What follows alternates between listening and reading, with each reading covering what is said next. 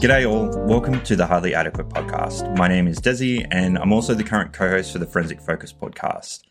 We're continuing on with our human interest, and this week I'm joined by Carter Smith, who is one of my old friends from CyberCX, and he's a pen tester. So we're getting a bit of a different perspective this week on different career path. But welcome, Carter. Thanks for joining me. Hey mate, thanks for having me. All right. So first up, when we chat to people on the podcast, we always like to get an idea of their just typical day-to-day in their role that they're doing. So why don't you take us through just a normal day for you at the moment? Yeah, thanks. So like you mentioned, I'm a pen tester. That's pretty much what I've been doing for the last 4 or 5 years. Looking to get into networks and attack applications and sometimes people. Yeah.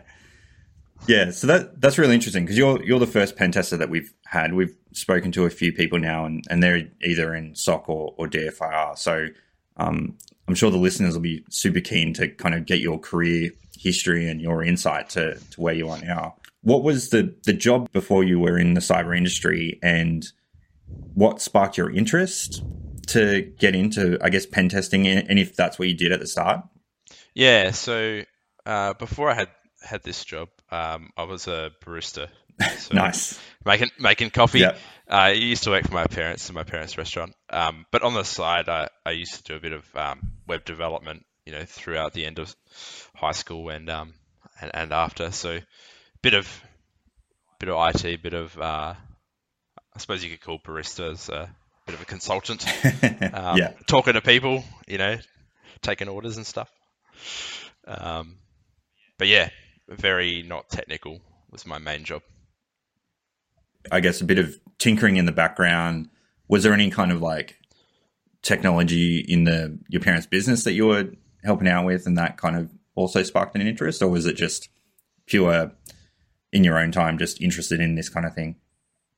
Yeah, like I'd studied IT throughout school. Like I was very lucky that the school I went to had a really good IT teacher. He was like a ex-software developer. I think they started IT topics from like year 8 or something like that. So I did it from year 8 to year 12, and that sort of sparked my interest. Earlier on, I was like, I want to be an engineer. Like I really enjoy like electronics and hobby electronics and stuff. And then I saw the maths that was involved, and I can barely count past my fingers. So I was like, I'm not going to do any, no chance of doing calculus and stuff like that. So then I was like, I'll do psychology because I really enjoy people and fascinated how humans work and how the brain works and stuff like that. And then in year 10 or year 11, we had these like they were one of our teachers. They were like career counselors, they called them. So you'd sit down with them. Year 10 was like the pivotal moment to determine whether you like chose the right topics that were prerequisites for year 11 and 12 and stuff like that for your uni and so forth. And I was like, I'm going to do psychology. And the teacher I had her for ages. She's like, no, you're not. You're choosing IT. And I was like, no, I'm interested in this. And they're like, I'm not going to be happy with you unless you choose IT. And I was like, all right, I'll think about it. And I ended up choosing IT, but I found a criminology and cybersecurity degree. It's like a dual degree. But I ended up dropping the criminology part because it was just like, I don't know, a bit too much writing. Some of the lecturers are a bit interesting. Yeah. That's interesting. It's one of the later questions we normally ask about like what you wanted to be when you're a kid. And like, I know I was thinking about being an astrophysicist. I think just because like I watched some sci-fi TV show and someone was like an astrophysicist. I was like, that sounds awesome. But then the same thing, there was just like way too much math involved that was very conceptual, and I was like, I'm good at the practical things, and I'm not so good at the I can't see it, so I can't understand it thing. Yeah, it's interesting. One of my mates is just like just finishing up like a mechatronics degree, which is very similar to what I wanted to do. and he was showing me some of the maths, and it just absolutely reaffirmed my choice. So I did Mechatronic. I didn't mind it. It was very practical based math, Yeah. which was all right. But yeah, there was a lot of theoretical stuff that I never use, and you would need to be in a very niche industry to use it. But I just like tinkering with the little robots. That was what was fun for me. I love like working out how things work. So like countless times when I was a kid, I'd have toys, and then like 3 weeks later they're in pieces. Yeah. And it's the same with electronics. I'm like, I'm fascinated how things work, and I suppose it merges into what I do now. You know, you kind of like have to understand how something works to be able to break it. Yeah. Which I think is one of the challenges in this, I suppose, vertical of the industry is, you know, you're testing an application that you may have never seen before. Like it could be completely different technology. You know, one week you might be testing an app that, I don't know, you book car rentals or whatever. And the next week you're testing an app that, I don't know, interprets results from a pathology test or something. Like, you know, it's completely polar opposites, and they work in completely different ways. And generally you have absolutely no idea how it works or what it even does. Yeah, you end up working it out. Because a lot of the time it's ultimately like, say, web apps, for example. Whilst like the app might do something different, ultimately at a lower level, it works no different to every other app in the way it handles user input. There's always a database, there's always a web server, there's always, you know, a cache of some form and stuff like that. Like there's fundamentally like a tax target, more lower level stuff. You know, you're not looking at that presentation layer. So yeah, it's definitely a common theme amongst most people that I've spoken to, and even myself, is that problem-solving mindset. Like no matter where you are, you're interested in solving problems and pulling stuff apart and getting to the bottom of how it works. No matter where you are in the industry, it's having that trait, I think, is a common one that we all have. Yeah, and like analytical thinking and logical thinking, like logically thinking a way through how, I don't know, something handles input to how it ends up in the database or things like that. You know, especially like if you look at like internal networks, it's lots of, you don't just exploit one thing and it's over. Like, you know, it's you exploit one thing and pivot from there to somewhere else and there to somewhere else and there to somewhere else. Yeah. And like being analytical and logical in the way that you try to get from, you know, objective A to X. I want to go back to when you first started. So you were a barista, interested in IT, kind of tinkering with stuff, had a bit of a school background. The jump that you made from being a barista to being a pen tester is what I want to dive into now. So you had some IT skills, and you had a good teacher at high school, which is really helpful. Where did you go from there? Like, did you have other mentors? What other courses did you do? What kind of self-study did you undertake to then make the jump from where you were into being a pen tester? Yeah, so I was really lucky to find a really good boss early on. You know, you obviously know him, Alex. Yeah. So it's really funny how I suppose that all happened is when I was working at my parents' restaurant, there was a bloke named Rob. He was a salesperson for a different company around the corner. He used to come in all the time, and we got to know each other. We talked and stuff like that. He's a very personable person. And one day he comes in and he's like, "Oh, I'm saying goodbye. I'm moving from this place to a company called Diamond Cyber." Mm-hmm. I was like, "Oh, that's really cool. I'm interested in cybersecurity." You know, I enrolled in a degree in cybersecurity, and I was like, you know, I'm keen just to check stuff out. And I don't know, the next day or whatever, he came in and he was like, "Oh, can I have your email address?" And I was like, "Yeah, sure, no worries." And then I don't know, about a week or so later, I was sitting down eating tacos with Alex and Rob, and we were just talking. And I was like, you know, can I do some work experience or something like that? And we looked into it, and the degree that I was doing didn't actually have a work experience component in it. And it's really interesting in Australia, you can't do work experience without having a work experience component in a degree or as part of school or something like that, because it's to do with like modern slavery or whatever. Right.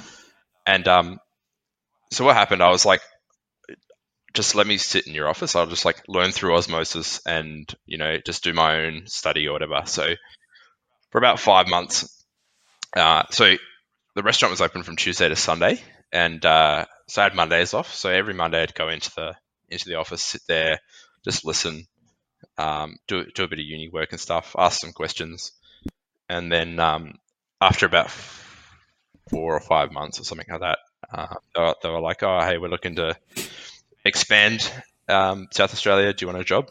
And I was like, "Yeah, that sounds good." And yeah, the rest is history. That's super interesting about that, your comment about modern slavery, because I think it was recently with like rising cost of living in Australia, there was a news thing about how some degree programs have unpaid internships for apparently like Yeah. a year or two, where people still have to do like full-time uni work and do this like internship. So it's kind of ridiculous that you can't just go and get it yourself when these programs make you do it anyway. Yeah, it's pretty crazy. Like, obviously, it's there to protect people from being exploited, but like, I was the one who was like, I want to do this. Like, I will, do work experience for free. Whereas if it was the other way around, eyebrows might have been raised. Yeah. But it's interesting, but it's like I agree with it. Like, I'm sure there's plenty of businesses that would exploit that. Yeah, definitely. It's just funny because it seems like it's being abused now anyway. So either way, it's being going to be abused. It's just how industries go about it.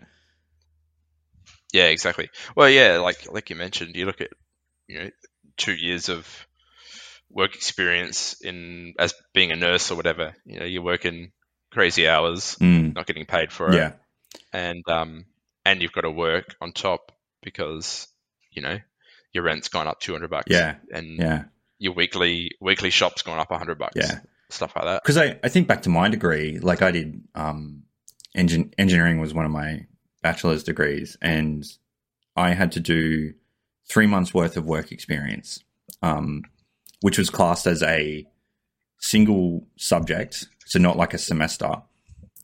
And I still had to do my 3 other subjects that semester. And your internships were usually pretty much full time. And I was lucky because I was with Defence at the time, so they got me a spot and paid for it. But a lot of my friends like had to move back home or struggled through it. And then I can't even imagine going through uni doing it now. That would be horrible. And it was a requirement for the degree. Like back then, you couldn't get out of it. It was, if you don't do this, you don't pass your 3rd year. I'm keen to like dig into your uni degree, and how did you find that helped you in your work experience and then to move into the pen testing role? Like, did you find a lot that you could transfer over, or was it more general knowledge like some degrees that you do? It's kind of giving you a skin deep view of a lot of things. But how did you find it? Yeah, so I ended up having that job at the end of my first year of my degree. And the first year was just general like IT topics. And then I like in my first like week of my job, I'd learned more than what I'd learned in my degree. So like after working, it quickly became irrelevant. I got to a point where I just like I stopped doing it. Yeah. And I was like, oh yeah, I'll come back to it. And this year I like picked up the last couple topics of it. Nice. Yeah. Because I just like, I'm like, what's the point when I've got all this knowledge from working? Why add extra, burden on myself of, like I'm pretty busy as it is. Yeah. Just for a piece of paper. Yeah. So I like, it's very interesting. Like, you look at a doctor's job, you have to have a degree. Yeah. Like there is no way you can have that job without.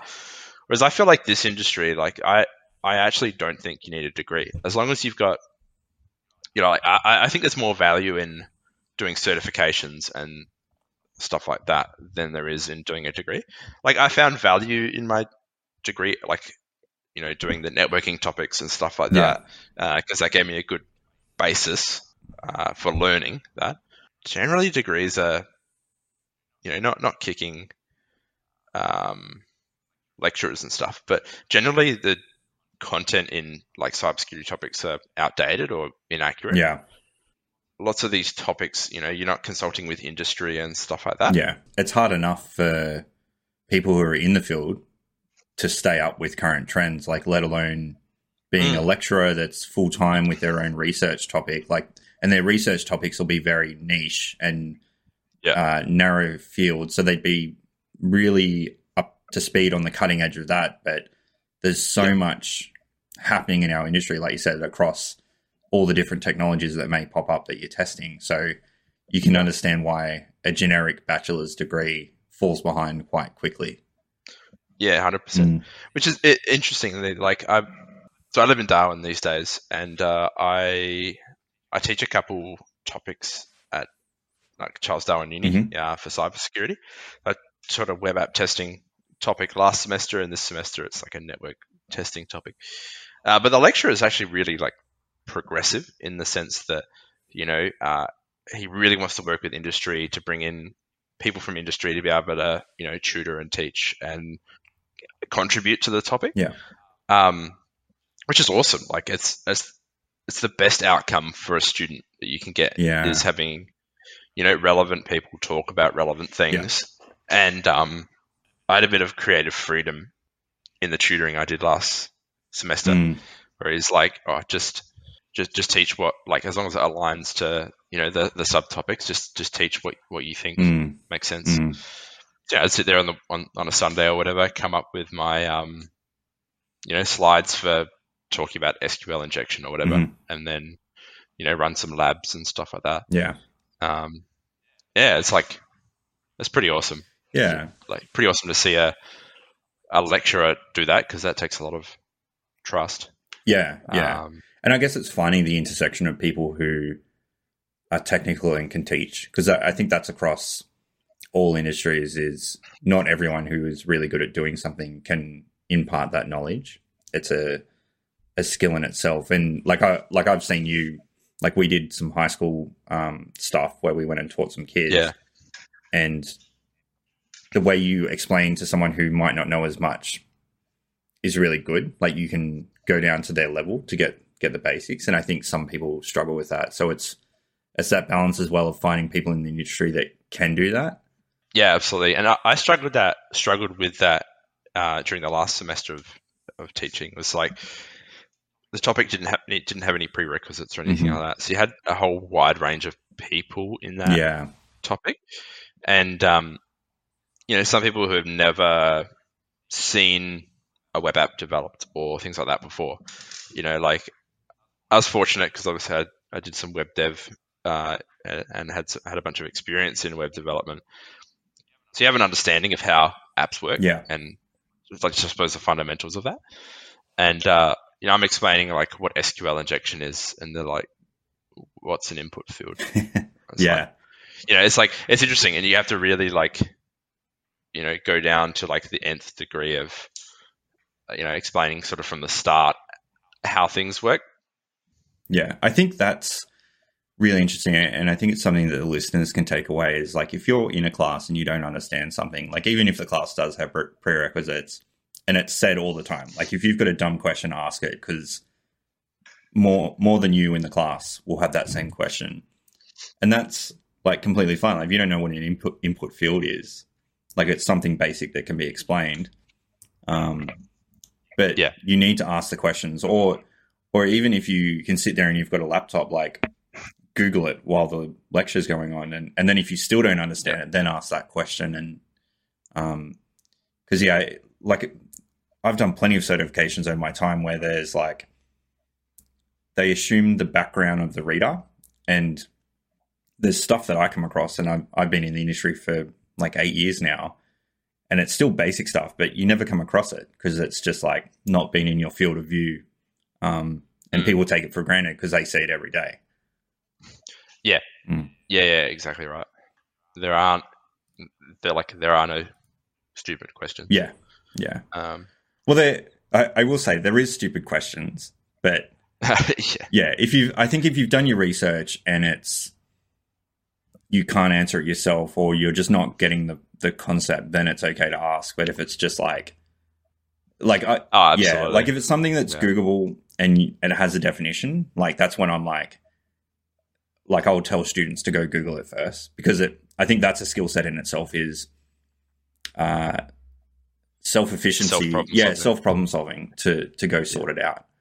Yeah, 100%. Yeah, And I always say that as well. Like, you know, we're all busy, yeah, and can't spend I got 2 hours to teach this yeah, stuff, this specific topic or whatever. hmm I can't spend 30 minutes explaining, an input field. I don't know what an input field Yeah, is. But it's like if you can, first step, Google it. Second step, us, your peers. Third step, nah, I really don't understand this. Can you explain it? yeah, Yeah, sure. yeah. And it's funny. It takes me back to before I got into engineering, I did a intro to programming. I think it was like I did Python and C in like my second year of uni, and Yeah. I had a lecturer. She was awesome, but she had this teddy bear that sat at her desk, hmm and she would always say, if you've got a question and you don't know how to solve it, go back and read the question again, Google it, and then you had to go up and ask the bear the question first.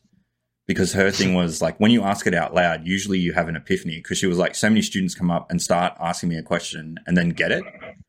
Yeah. So you had to go and talk to the Yeah. bear first, which you felt so stupid doing at the start, but everyone started doing it. But there was so many times when people would ask the bear the question, then go, "Oh, I'm going to go try this thing," and it would work. And it was it's something that I still do at home when I'm doing stuff. Like I'll say the question out loud on what I'm trying to solve, and usually that clicks something, or I go, "Oh, I can go research this thing and try and solve it." Yeah. Yeah, exactly. Yeah. It's and I think you build that over time as well. Like, people ask me, what did I get out of doing OSCP? Mm, And I was like the content was good, but I did the old version in 2019 or whatever. yeah, And so it's a little bit it was a little bit yeah, aged. But the most value I got out of it was being able to like repeatedly think through a problem. Yeah, there's like 50 something labs or whatever. yeah, You build up a methodology of I do this, then I do this, then I do this. hmm Oh, that doesn't work. I'll search this, and like you just I don't know, build a way that works for you that you can like solve problems. mm, Like I'll try this. I know these things. I'll try this. Then I'll ask someone or I'll Google it or yeah, things like that. Like just like repeatedly doing that, you get better and better and better. mm. And yeah, like Yeah, it's interesting. you build up your own professional toolkit of what you do Yeah, and how you approach different problems. yeah, exactly right. Yeah. So, still going back to your pre-cyber self, is there hmm anything you would say to them that you think would help now, or were you kind of pretty happy with your transition into cybersecurity? Because yours is quite, I guess, like everyone's journey is unique, but you kind of like had an interest, had started a degree, and had just like were chatting to people and put yourself out there to do that kind of non-official work experience. Yeah, like I don't know, like I'm pretty happy with the last 5 years of my career. So I don't know if I change anything. Mm, You know, I'm sure there's probably plenty of things. Maybe if you ask me the same thing in 5 years' time, I'm sure there's plenty of things I'll say. yeah, I don't know. I'm pretty content at the moment. yeah, oh, that's good. And so, what areas, like through your journey, like pen testing is your main one, but where else in cyber do you see yourself that you've worked in? So, like DFIR, GRC, like, do you think that you've worked in anything else or had interest in those kind of things? Or for you, it's just been kind of focused on pen testing? Yeah, early on it was pretty much just focused on pen testing. Mm-hmm. But since moving up to Darwin, you kind of have to wear like every hat. Yeah. Uh, yeah, because like you build relationships with clients. They're like, oh, we want you to do some work, and then it's like GRC work or something like that, or you have knowledge and understanding of a client. You're like, yeah, I'll do that, Mm. and stuff like that. So yeah, I've done some GRC work. I've done some like network and infrastructure stuff, like architecture stuff and things like that. But yeah, like I think as you progress in being a consultant and as you like move up, you can't just like silo yourself. Like absolutely there are plenty of people that who are pen testers that have only ever done pen testing and they're sensational at it. But I think like at some point you hit a cap. Like you can only be such a good pen tester or whatever. I've done a couple on-site roles as well. Being part of like security operations teams and stuff like that, which is awesome. Like it's such a good experience because prior to that, like I was a pen tester. You'd write recommendations. You're like, update this version of software or whatever. Mm-hmm. That's the fix. That's it. And then after doing this on-site stuff or being part of a operations team, you understand how businesses work and how teams on the other side work, and how enterprises and enterprise IT works. And you can really tailor your recommendations after that because it's not just as simple as update the software because I don't know, a vendor for your system critical app only supports Server 2003 or something like that. It's add these mitigating controls or do X, Y, and Z to make it a bit better. It's not just update. Yeah, it's about kind of understanding the risk and then how you can change your recommendations to still resolve some of that risk and lower it, but it may not be update, which is your number one recommendation, but there might be other things you can do. Yeah, exactly. And after doing that, you get an understanding of how clients interpret reports and what they do with that and stuff like that. So then what you do is you then, when you write your report, you read it as the client and then it makes your reporting a lot better because you're writing in a way that you can kind of infer that they will read it. Yeah. Which is awesome. Yeah. Like it's so good. So just to clarify there, like you're on site, you're part of like an internal team, like seconded to them. Yeah. For, a little bit. Yeah. It was like 6 months or whatever. Nice.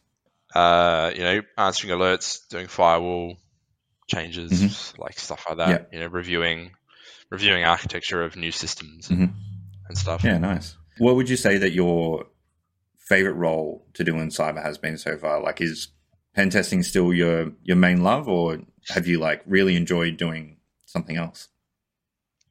Yeah, I think my heart will always be in pen testing. It's what I started out doing. I just get such a sense of satisfaction when you're finding issues in an application or an environment or whatever, and you deliver an awesome report. They're really happy, and you've fixed a whole bunch of issues. Yeah. Or identified a whole bunch of issues for them. It's interesting. Like, there's obviously a bit of rivalry between the different areas of cybersecurity. GRC only write policy and X, Y, and Z. Yeah. But there's absolutely there's a need for every part in an organization. You can't properly configure a web server or whatever without a web server standard and a policy to go along with that. And I think like GRC is like the foundation of cybersecurity in a business. And then that covers some aspects of it. And then you need to look at it from a technical perspective because you might have a configuration baseline and you might implement it, but you've got some dodgy third party to implement it and they've taken shortcuts. Yeah. Or you've missed the system or things like that. So you need technical validation and I don't know. That's just I still find it interesting, and I'm sure probably one day I'll be like I'm sick of this, but I'm pretty content, which is awesome. Yeah. So like pen testing is, while it's niche within cybersecurity, like it has its own, I guess, verticals within it. So do you have Yeah. like a particular love within pen testing, whether that's like web app, internal Windows domain, like application pen testing? Like, is there something that you really enjoy within pen testing? Yeah. So a while ago, it was like web app testing because I had obviously experience developing apps. You get good at testing apps when you know how they work and how they're built, stuff like that. But these days, I'm really interested in like internal networks, like Windows Yeah. Active Directory environments and stuff like that. Because man, like Microsoft build vulnerabilities into their into their platforms. It's not a vulnerability; it's a feature. Yeah, well, it's in the documentation, Yeah. so it's not a vulnerability. And then I really enjoy thick client testing, which is like a lot of reverse engineering and decompiling and debugging apps and stuff like that, pulling them apart and seeing how they interact. And 90% of the time, it's like there's passwords in the thick client that talk directly to a database and stuff like that, which it's always fun and always interesting. Yeah, I think I really like internal testing because it really like exercises your analytical and logical thinking. Like you might identify a user that has a specific attribute or whatever that might allow you to access something else. So you try to target that user, and then you pivot from that user to a computer, and then a computer to somewhere else, and somewhere else to somewhere else, and then it's lots of like, I don't know if you've ever seen the tool Bloodhound, but it does an awesome job of plotting out paths and stuff like that from X user to Z group or whatever. So yeah, I just find that really fun, just sitting there thinking my way through the problem, trying to target specific things and stuff like that. And it's even more fun when you do it interactively with the blue team as well, because it's a bit like catch me if you can. It's always, I don't know, I just get so much joy out of it. You sit there, spend the day trying to like exploit something, might not work, go home, have a think about it, do some research. There's like, I think some of the best quality white papers I've read are on like internal domains and Windows domains and stuff like that, especially from people like SpectreOps and this bloke called Dirk Chan and stuff like that. Like they just, they're just pen testers, and they have this such deep understanding of how Windows and Microsoft domains and stuff like that work. It's crazy. Yeah, that's really cool. And it sounds like you enjoy you started off in web apps, which is very singular technology focused, and now you've moved into this internal one where it's more human elements are playing because humans are configuring it and like interacting with the domain, and that there's potential vulnerabilities in how people use that technology rather than, oh, you've just got this web app that someone developed and it's now sitting there. Yeah, exactly. There's a lot more at play. Yeah. And you got stuff like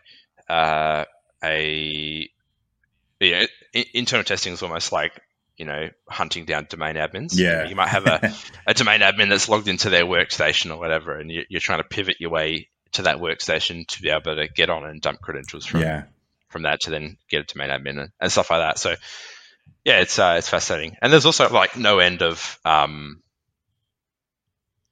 different exploits and stuff for Active Directory. Yeah, and you've got all those different apps that plug into Windows as well that may cause vulnerabilities and yeah, exactly. Like you got a Windows domain, but you might have a whole bunch of stuff like internal certificate services, or you might have federation services where you can, which is like the old version of like Azure AD and stuff like that. But yeah, it's fascinating, and it's also like I kind of find like web app testing, it's the exploits of vulnerabilities and stuff like that at their core is kind of pretty static. You look at like OWASP top 10 and stuff like that. Whilst new vulnerabilities might come out, the attacks are generally the same. It's LFI that leads to XYZ, or cross-site scripting and stuff like that. Whereas you look at like Windows and internal domains, it's like, oh, there's a new exploit for, I don't know, certificate services, or there's a new exploit for DNS, Mm. and it's just like it's totally different. So yeah, like always keeps you on your toes. Yeah. I guess it's very apt when you said hunting down domain admins and then using a tool called Bloodhound. It kind of fits perfectly with what that tool is trying to do, find those pathways to get domain admin. Do you have any passion projects at the moment, whether that's cyber or otherwise, or does kind of work keep you pretty busy? Yeah, work keeps me pretty busy. But I'm pretty interested in like open source intelligence. Yeah. I'm really interested in it through work and doing stuff through work, and I was really fortunate that work sort of facilitated me going on a TV show called Hunted. Yeah, a bit of a celebrity being on channel 9, Channel 10. Channel 10. Yeah. Yeah, bit interesting. Yep. Bit different, using techniques and stuff like that we use at work, but just I suppose in a different context, hunting down people. But yeah, in my spare time, whenever I have it, it's generally on a Sunday afternoon. Yeah. Using my background in web app development and stuff like that, I just mess around building apps and services and stuff like that, mainly for like my own use and stuff like that. I built a web app that you pump in people's name and email and stuff like that, and it will generate like a digital footprint report on that person, so information about them and accounts and stuff like that. Yeah, mainly just for fun. And a lot of the time I use it, like I might see a new technology in an environment or something like that, and like I'm a very like practical learner. Like I could sit there and read a white paper, but I'm not really going to absorb it unless I do it. So a lot of this like side development and stuff that I do is all about, I see this new technology. Let's see if I can build something with it or build it into something I've got. Like building something, seeing it, and it's like, oh, that's how you configure this, or this is what the admin side of it looks like, or this is how you use that. And then, next time I see it in an environment, I'm like, yeah, I know how that works. An example might be like something like Elasticsearch, like, play around with it at home, spin it up in the home lab or whatever, and then, get an understanding of how it works. And then, bang, you see it in an engagement. Like, yeah, I know how to interact with that. I know how this works. Yeah. Do you have, like, with your projects, are any of them open source or just kind of like personal stuff that you're learning and developing yourself? Most of the time it's personal. Like I publish a couple things every now and then, but not really. Like I don't have time to maintain open source repos and stuff like that. Yeah. But I do, like, wherever I see fit, like I contribute to open source projects and stuff like that. Yeah. And open source libraries and tool chains and stuff like that. Yeah. Because that's the whole purpose of open source. Like, it's all well and good to use it, but you got to give back. It was interesting. I saw a statistic this morning. I think it was 128 billion open source projects on GitHub at the moment. So wow, there's just so much out there and like some of these projects could not be just like technical cyber stuff. There could be other things as well. Yeah, absolutely. But yeah, there's so much out there, and so much that probably drops off because people post it once and don't maintain it, because it was like uni thesis projects are often open source projects.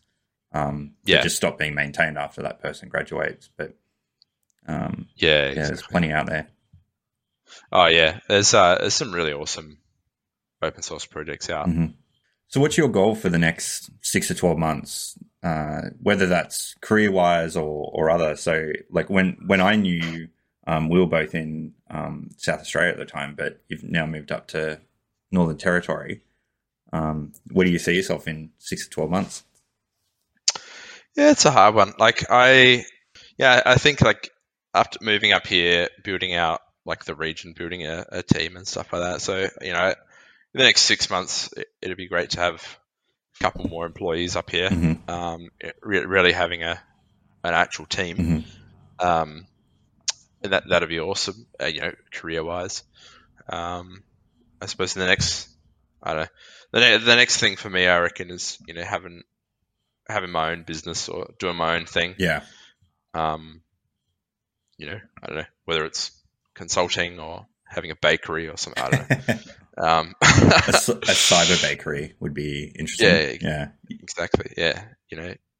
I love my breads and cakes. So yeah. Just get fat and console.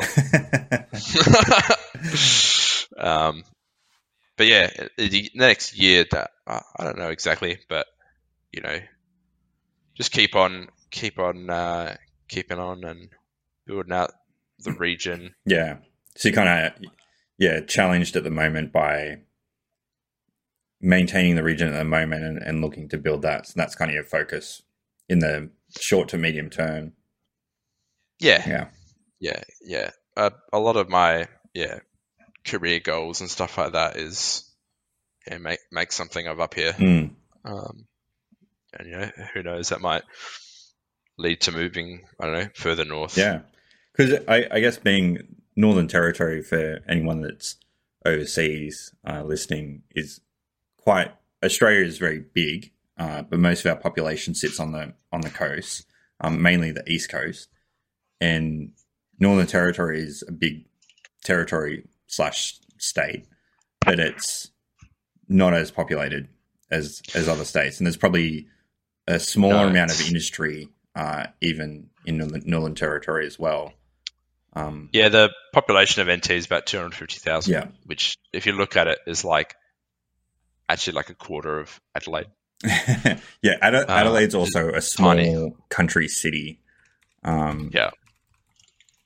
So I think Adelaide's 1.3 mil. Yeah, and population of Sydney is 5.3 mil. That was 2019, so it's probably gone up from there. But yeah, for perspective of what all of Northern Territory is, quarter of a mil is quite small. Yeah, which is crazy considering it's probably second biggest geographically. Maybe I think it'd be third. It'd be WA, Queensland, Northern Territory. Yeah, but again, Queensland's very populated down in the southeast part, and then up north is essentially the same as Northern Territory. There's less people up that way. Too many crocs. Yeah. The population of crocs is really high. Yeah, well, the biggest culture shock for me moving up here was Adelaide has some really nice beaches, and on in summer and that, really enjoy going to the beach. And the worst that happens is you might get bit on the toe by a crab or something in the sand, but you actually can't swim at the beaches here. Yeah. It's just full of saltwater crocodiles. Yeah. Or black box jellyfish and stuff. Yeah. And I think the saltwater ones are the more aggressive. They're scary as they grow up to 6 meters or something. Yeah. They're huge. You can swim with freshwater crocodiles because they just eat bugs and they're scared of people. Yeah. But salties are carnivores and probably pretty territorial as well, I imagine. Yeah, absolutely. So they're always pulling them off the beaches, and it's crazy after the wet season. Oh yeah, crazy rains in wet season. Yeah, and they're pulling them out from kilometers and kilometers inland because they make their way through different water systems and stuff. It's crazy. Yeah, it's weird the kind of mental state you'd have to be in that place. Is you're out after wet season, you're all right, I got to watch out for saltwater crocs. Yeah, well, the government's actually really good at being croc wise and stuff like that. All the public or well-known watering holes and stuff like that, they go out and set traps and stuff. So even at the end of wet season, they'll still have 3 weeks, 4 weeks. That they'll be officially closed, and while they're doing surveys and putting out bait and stuff like that, to try to work out if there's crocs there. Yeah, that's super interesting. We're almost at the end, but want to cover off on what you do to unwind. So you mentioned you might open a bakery one day. It sounds like you like to bake. What other stuff are you into, or hobbies that you have? Yeah, I obviously really like cooking. Mm-hmm. Cooking's good to unwind. I don't. Interestingly, I don't really read. Yeah. Haven't been I'll read like technical docs and stuff Yeah. like that, but like you won't catch me dead sitting down with a fiction novel or whatever. You didn't read Dan Brown, his Da Vinci Code? Not a fan of that. No. Yeah, that's fair. I've seen the movie. I like movies. But yeah, just like exercise. But I used to, when I had time, used to be into flying like RC planes and stuff like that. Oh, yeah. So do a bit of that. Get out in the car, doing some four-wheel driving. Yeah, I suppose Northern Territory would be really good for that, right? Like probably a lot of places Yeah. you can go forward drive. Yeah, and you just got to make friends with the right people, and they'll take you to all the good spots. Yeah. And yeah, just like unwind, playing some games, sitting down, smashing out some random code or whatever. Yeah. Yeah. What's really nice up here is there's some really good markets on the weekends, so it's great. Just sleep in on a Saturday morning, go out to the markets, have some charcoal skewers or whatever. Yeah. Get some fresh produce.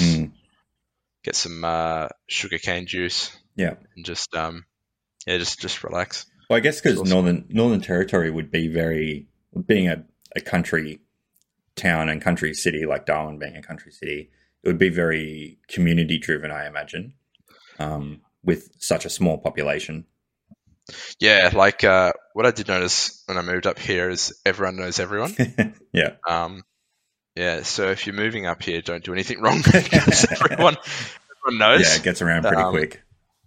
And if you do well, everyone knows too, which is good. Yeah. But yeah, there's lots of like community stuff around and things like that. What's awesome is obviously very close to like Southeast Asia, and so there's lots of like Southeast Asian influence in food and culture and stuff like that here. Yeah. So a lot of the markets are full of like Asian vegetables and laksa and stuff like that. There's some specific places in specific markets where you've got to line up for hours to get their laksa, and like, my God, it's awesome. Yeah. Do you get I actually don't know what the flight patterns are like out of Darwin, but do you get many like tourists from Southeast Asia coming through to Northern Territory?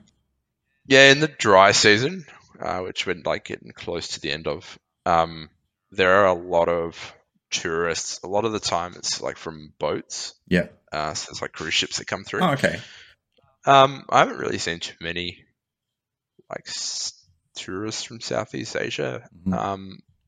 Lots of people, like the NT government's pretty supportive of like immigration to NT to obviously build out the economy and stuff like that. So it's kind of like close and the landing pad for a lot of people looking to immigrate into Australia. So it's a very multicultural city, which is awesome. Yeah, I like it. That's really cool. Yeah, I never really thought about it being so close, but I guess it makes sense because you get like a lot of South Africans migrating to WA because it's the closest place in Australia to hit. So yeah, I guess it makes sense in the Northern Territory for it to be Southeast Asia. Yeah, exactly. Well, when it's on sale, it's like $160 flight to Bali, so we can hop over to Bali. Yeah, cheaper than flying anywhere else in Australia, probably from Northern Territory. Oh, flights here are crazy. Like flight down to Adelaide this time of the year might be like $800 to $1,000 or something like that, which is not much demand, so price is so high. It's interesting. Like they'll have a flight most days down to like Adelaide or Melbourne or something like that, but it's like one down or one up in the morning, one down in the afternoon or something like that. Yeah. But interestingly, Darwin Airport is 24/7. Yeah. Okay. So you've got like real cheap 2 a.m. flights down to Adelaide and stuff like that, or to Melbourne and stuff, which is pretty good. Saves you a bit of money, and like if you're flying down for work or whatever, you get in at 6 a.m., go straight to the office or whatever. Yeah. Just be a little bit tired. Yeah. So do a half day. Yeah. So we're going to finish up with this last question, and it's for our listeners, but what kind of recommendations would you make for someone that is outside the industry today looking to get in? Like, do you have course recommendations, kind of any traits that you would be looking for? Yeah, I think the key thing is like having a willingness to learn. Like it's a industry and a job that like you were never not learning. Yeah. It's quite different to some other jobs, like like being a barista. You do your course on how to make coffee, and it generally doesn't change. There's not new coffee machines coming out every year or every 3 months. Yeah, or new ways to use them. Yeah. But I think having a willingness to learn, showing like self motivation, or like being able to do things yourself, going and getting certifications or whatever, or showing evidence of learning and stuff. Because I don't know, like personally, like skills like pen testing or whatever can be taught. My like ethos is hire the person, teach the skills. If you're shit interpersonal skills, that's not something I could teach. Obviously, as that's not something that you can change. Not saying that I can't teach interpersonal skills. I think something like that is, because it's personality based, it's something that's harder to teach quickly. Like you can, absolutely. Teach. Well, you can't teach people. Well, you can't change people's core values. Stuff like that. Like, unless they really want to change those core values, but even that takes time, I think. Yeah, exactly. So I'd much rather have, and especially like when you look at consulting, it's all about people. Yeah. So being able to interact with people, being able to be dynamic, being able to, change the way you interact with people. Like, you might have a meeting with one person, they like to be talked to, or they like to be interacted with in a specific way. And then 20 minutes later, you're talking to someone else and you've got to just completely change the way you act and talk and what you talk about and stuff. Because, you might have a client that's like super to the point, only talk about work. And then you might have another client that's like, oh, how's your son? Like, did he, pass his baseball game or whatever? Yeah. It's those interpersonal skills are super important, especially if you're looking to get into consulting. Like if you're looking to, I don't know, be in operations or whatever and not have interactions with people, absolutely, I'm sure you can get through without having that. Yeah, but still that drive to constantly learn, right? Like, I think that's common no matter where you are in cyber. Yeah, exactly. And I think having an analytical mind, logical mind, being able to think your way through a problem. I think irrespective of what practice or area you're in cybersecurity, I think being able to think through the problem, what's the best for the client, stuff like that. How do I solve this problem? I'm sure you experience the same thing in Differ. It's like, how have they got in? Where's their persistence?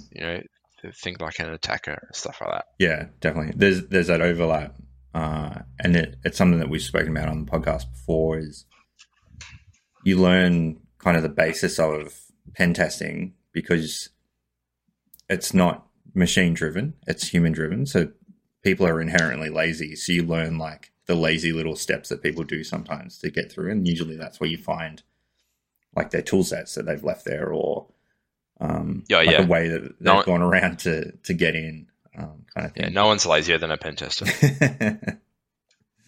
yeah. It's what's the like IT thing? If you have to do it more than once, automate it, kind of thing. And I feel like being in IT, it's that laziness of getting rid of the little jobs and doing shortcuts and to just get your job done. And I feel like that's attackers in general. Yeah, I think as well. Like it depends on the target, right? Like you can be lazy if there's no, if there's no stress that you get caught. Yes. You might use signature tools, you might use signature techniques or whatever. But then conversely, if you're doing like a red team or something, you'll be very careful with what you do and, be very smart with how you do things and stuff like Yeah. that to avoid being caught. Yeah, but I think that's the difference between pen testing and red teaming. Like they're two separate services. In that red teaming, you're adding in the component of operational security as an attacker. Yeah. Like you're trying not to get caught. Whereas pen testing, the point might be to be as loud as possible to see what the security stack is picking up. Yeah, exactly. Exactly. And I think like building in bits of that into your like pen testing is great because, and that like we've done a purple team engagement before and I found so much value in that because you get an understanding of like, you know, Defender or CrowdStrike or whatever and how it will detect specific things and you might find gaps in that and using those gaps, you know, later on or whatever. Or, you know, like getting an understanding of how an EDR might detect a specific exploit in a like low risk setting. And you can then use that information to then inform, you know, in a higher risk setting, how should I do this? Or should I obfuscate this? Or should I, you know, change the way this, I don't know, extracts credentials or whatever, things like that. Well, that's always something as a defender, like if I'm ever against a live actor, you're always thinking about like, are they intentionally making noise to do something else quieter somewhere else? And it's, especially when you're in an environment that just might not have robust monitoring and detection capabilities everywhere, it's always in the back of your mind. You're like, is this intentionally trying to give us a false sense of hope that we found everything? Or are they on some back-end Linux web server that has nothing on it and they're exfiltrating a whole bunch of data quietly? Yeah, exactly. And I think that's the interesting thing about like, you know, the offensive side of security is like not messing with people, but you know, when you know you're against the blue team or you know you're doing stuff like that, it's like doing that, you know, make noise here so you don't look here. Yeah. It's competitive. Like that's it. Yeah, exactly. It's cyber competitiveness. Like we probably see it more easily in those CTFs where you have like team against team, but in the real world, like when you're up against a live red team or a live threat actor, like it's that competitive nature of one team's trying to outdo the other. Yeah, exactly. That's cool. It's always good fun. Mate, it's been awesome for you to join us and take part of your weekend to chat through your career and your pathway. It's been really interesting, and I'm sure one of the listeners out there will connect with it and hopefully get something out of it. So just thanks so much for joining, mate. It's been a pleasure. No worries. Thanks for the invite. It's awesome. No worries. Well, nearly all of the content will be free, but if you want to support, then make sure you subscribe to the podcast and also subscribe to the YouTube channel. That's the biggest way you can help at the moment with growing my channel and reaching out to more listeners like you. All the links will be in the show notes, but for a hub of all content, please head to my website, hardlyadequate.com. Thanks for listening, and I'll catch you all later on.